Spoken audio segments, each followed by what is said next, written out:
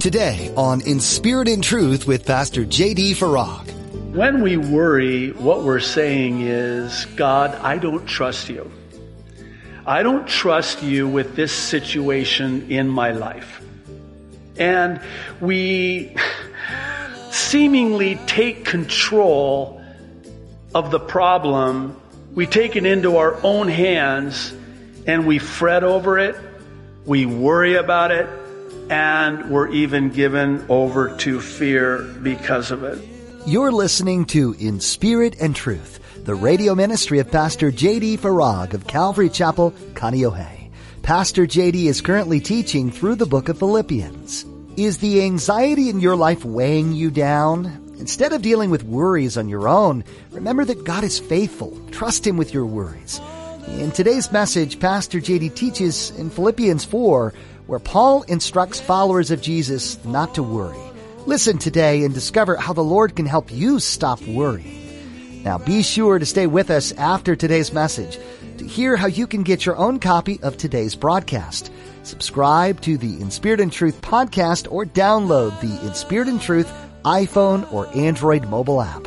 But for now, here's Pastor J.D. in the book of Philippians chapter 4 with today's edition of In Spirit and Truth. The Apostle Paul is writing, and by the Holy Spirit says, verse 6, do not be anxious about anything, but in every situation, by prayer and petition, or as some of your translations render it, supplication, with thanksgiving, present your requests to God, and the peace of God, which transcends all understanding, will guard your hearts and your minds in Christ Jesus.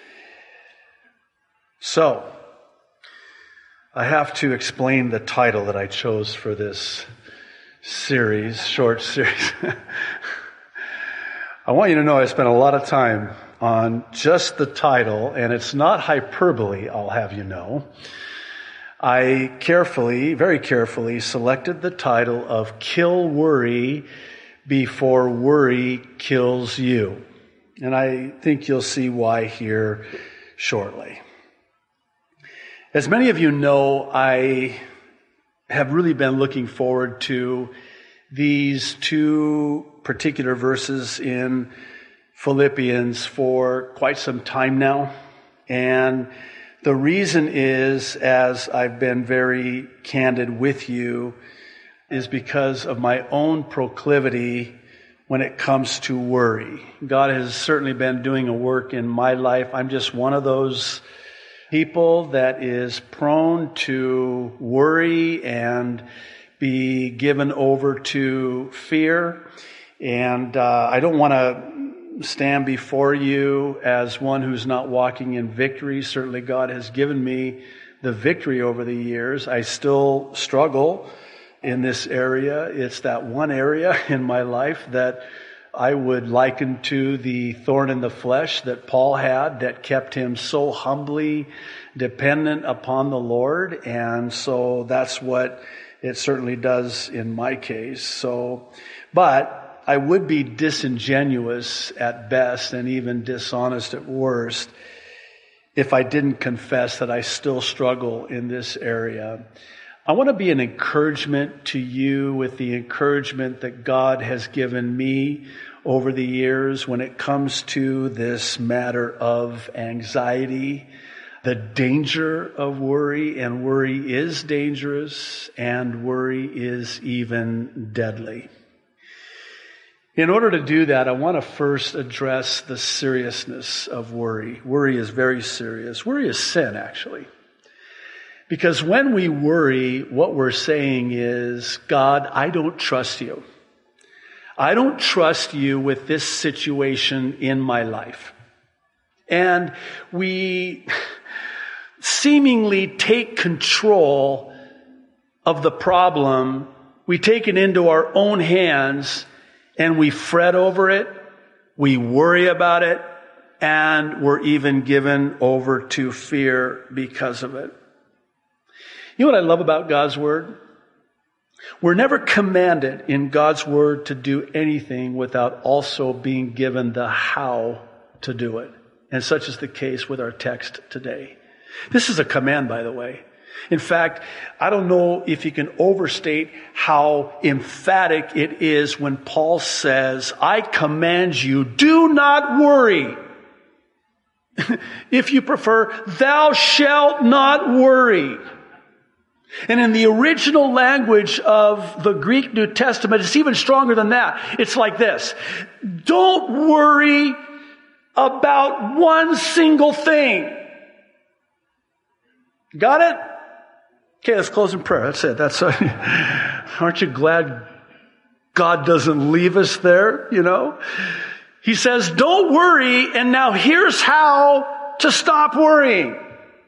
Here's how it is. It is possible, it is biblical to actually stop worrying. We have in the text before us today the cure for worry. The cure. You know, all the world can offer is medication to manage the anxiety, right? Well, God's Word actually goes way beyond that and provides us the cure, the complete cure for worry. Now, the reason I chose the title that I did is because worry actually has the propensity to eventually kill us, literally. You've heard that expression. Perhaps you've used that expression. I'm worried sick. That's a thing. It affects us physically, physiologically, neurologically, psychologically. It causes damage. Because, see, worry causes stress. And the stress, in turn, causes damage completely throughout our bodies and our minds. It affects the immune system. Research is finding now that anxiety and stress actually depletes our immune system and disables us in our ability to fight off terminal illness like cancer, for example. That's how serious it is.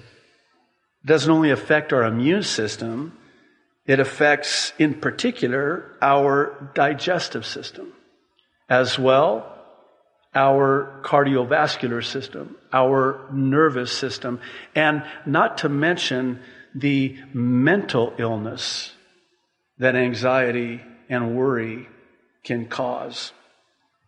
I have a book in my library that I recently reread. I actually got a hold of it back in the 80s. It's titled The Hidden Link Between Adrenaline and Stress. It's written by Dr. Archibald Hart. In it, he summarizes the effects of stress on the various parts of the body. I might need to maybe fill in a couple of blanks as a preface. So here's how it works. When we experience anxiety or fear, we go into what's known as the fight or flight mode. The adrenaline is just off the charts, God-given adrenaline. But what happens is if there's no recovery from the adrenaline arousal, the stomach acids are going on overdrive.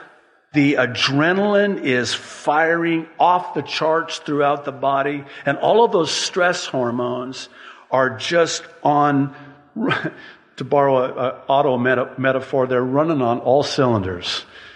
Turbocharged. On steroids, if you prefer. And the body cannot take that much for an elongated period of time.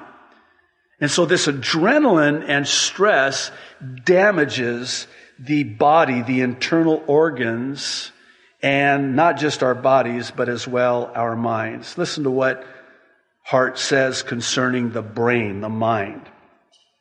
What happens is there's this generalized panic and anxiety, and it causes migraine headaches. That's caused from stress. The heart, rapid heartbeat, skipped beats. Your heart is racing now just hearing about the stress on the heart, right? Raised blood pressure, thumping and mid-sternum mild pain, dizziness and lightheadedness that's caused from the high blood pressure, and then also heart palpitations. The stomach and the intestines or the bowels, general gastric distress, feelings of nausea. You'll forgive the, for lack of a better word, diarrhea. Acid in the stomach, heartburn, forms of colitis, indigestion, and stomach churning. That's from all of those hormones caused from the stress that are just firing away because of the anxiety. I'm sorry if these statistics on anxiety cause you anxiety, but bear with me. I won't stress you out too much. In May of last year, Time magazine published an article citing a new poll about how Americans are more anxious than they were in the previous year. Listen to this. This really blew my mind. According to a survey conducted by the ASA, approximately 40 million Americans, which is roughly 18% of American adults, 18% of the population of the United States of America has an anxiety disorder. And if you think it's just for the adults, think again. Just a couple of weeks ago, Axios published an article about the results of a Pew Research Center report concerning teens. Listen to this. In it, they found that teens were the most likely to say stress and anxiety were of major concern for their peers more than drugs, drug addiction, more than bullying, or poverty, anxiety. I think maybe the question needs to be asked, what are we so worried about? Oh, everything. We're worried about everything. We worry about everything and anything concerning the future. And make no mistake about it, the enemy is very clever when it comes to getting us to worry. He will put thoughts in our minds that he cannot read our minds, but he can put thoughts in our minds. And we cooperate with him when we allow those thoughts to germinate and sprout and bear anxious fruit, so to speak. But it usually starts with something like this. What if, or what about, and if only. I mean, okay, let's go ahead and go around the room and, sounds like I struck a chord here, doesn't it? No, but that's how it starts, right? Because see, the objective of the enemy, the strategy of the devil is to get us propelled as far enough in the future as he can to get us worrying about everything and anything he can. And by the way, nothing new under the sun, right? Wasn't this exactly what the serpent did in the garden? Hath God said? Translated, God can't be trusted. It's just repackaged. It has new wrapping paper on it. So it's more amicable, more plausible, more feasible, if you prefer.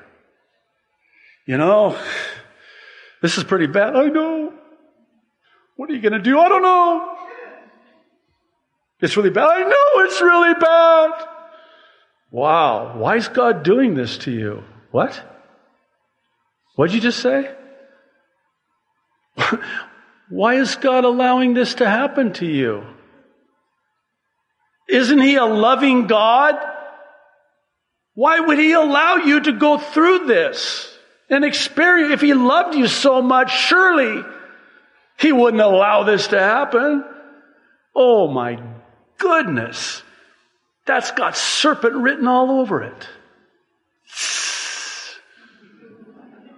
God can't be trusted. Well, before we get more depressed and stressed, let's drill down into our text. I want to tackle this why question of why it is that we are not to worry about one single thing. I heard a pastor say it this way. It's always stuck with me. 1 minute spent worrying is 1 minute wasted. Think about that. So we know that God will always package the how of the Holy Spirit with the what of His holy word. In other words, God will never command us to do anything without also enabling us to obey that which He's commanded us to do. So, what's the why and where's the how? I would submit that there are two reasons why, first, we are never to worry. Not worry about anything, not one single thing. And the first is this. God can be trusted with whatever that problem is currently in your life. You can trust God with whatever it is. He is good, and He will bring good no matter how bad it seems or looks. And here again is the enemy going, well, wait a minute. He misquotes Romans 8:28, right? Oh, you know the verse, right? The promise. We all hang on to it sometimes by a fingernail for dear life. For we know that God works all things together for the good to them that love Him and are called according to His purpose. Again, Satan knows the Bible better than we do, right? So he comes in, slithers in, and he twists it just ever so subtly and insidiously and kind of rewrites it and says something to this effect.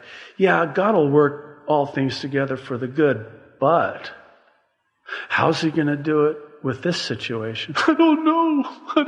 How's He going to? I don't know. I mean, this is really bad. I know it's bad. I know it's really, what are you going to do? I don't know what I'm going to do. I don't know what I'm going to do. I don't know what you brought that has troubled your heart so, that has created a multitude of anxieties within you, as the psalmist writes. But I am here standing before you testifying. Because in my own life, over the years that I've walked with the Lord, there has never been a situation as perilous as it seemed that God did not bring good from. He can be trusted. He can be trusted. And don't listen to the enemy. I don't know what it is about us. We believe what we listen to, and we listen to and believe the lies of the enemy, but we won't believe the truth of God's word. What's the lie of the enemy? Oh man, this is how it ends. You're going down, man. This is really bad. And you can fill in the blanks again however you want with whatever the situation is in your life. But I mean, he will paint this, horrible picture of how that situation is going to end. And it ends very badly. And we believe it. And we start fretting over it and becoming fearful because of it. And it's a lie. And here's the Lord over here saying, no, I know the plans I have for you. But your future, you know what your future is? Is to give you hope. It's good. Psalm 23, I love this. Surely goodness and mercy will follow you all the days of your life. Here comes the enemy. Are you sure about that? Because it looks to me, as I look at what's going on, this is really bad, right? I know it's bad. It doesn't seem like this is good. So goodness and mercy, it looks more to me like bad and trouble and more trouble with a capital T. And we believe it. We believe it. Here's a second reason that we are never to worry about anything. It's because God loves us so much that He doesn't want us to needlessly suffer the painful consequences that will always ensue. And again, this is why we actually have the biblical prescription for worry and anxiety. But here's the problem, and it is a problem. It's too simple. What do you mean? Well, we're given the cure for the worry problem. We're given the cure for anxiety. We are actually told, God actually has the audacity in His Word to say that you don't have to worry about a single thing. You got my attention. Do you want to know how? Yes. How? Can I get a prescription? Yeah, actually, but that's not at the pharmacy. It's right here. You know what it is? You know what the cure for worry is? You ready? Wait for it. Prayer. Prayer. Told you it was too simple. You know, I'm getting ahead of myself.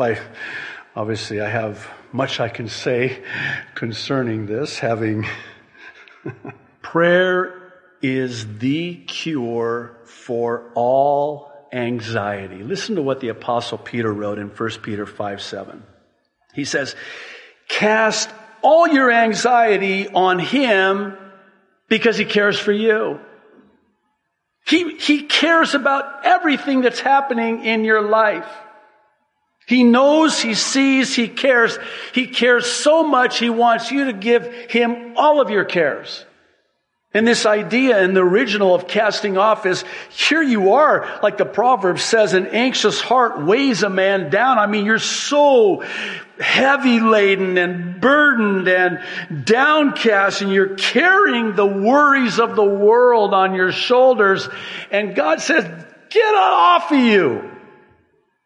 Cast it off and put it on Him. He cares. Give it to Him. How do I give it to Him? Prayer. There's a lot to learn from this joyful New Testament book, Philippians. And we're so glad you've joined us to walk through it all with Pastor J.D. Farag on In Spirit and Truth. Philippians isn't just about the Apostle Paul's rejoicing, though. There are many references to this emotion. This book is also honest about the difficulties that followers of Christ will face. People will oppose the truth of the gospel, and you may face persecution from non-believers. But you can rest assured that Jesus knows, and He sees, and He can change lives anyway. You can be glad and rejoice in the Lord just as Paul did. If you'd like to listen to more of Pastor JD's teachings on this book, you'll find them on our website. Simply visit inspiritandtruthradio.com and click on Listen. You can even take these messages with you on the go with our mobile app. Find a link to our app on our website or search for In Spirit and Truth in your app store. This will provide you with hours of insight into the Bible, helpful links, and access to the latest editions of Pastor JD's Mid-East Prophecy Update. In these updates, Pastor JD takes a critical look at the news and events happening around the globe and compares them to the prophecies of the Bible, sharing God's views on what's taking place. These messages are new each weekend and will help you put world events into an eternal perspective. You can access these updates through our website. Again, that address is inspiritandtruthradio.com. Thanks for taking the time to listen to God's Word today, and join us next time right here on In Spirit and Truth.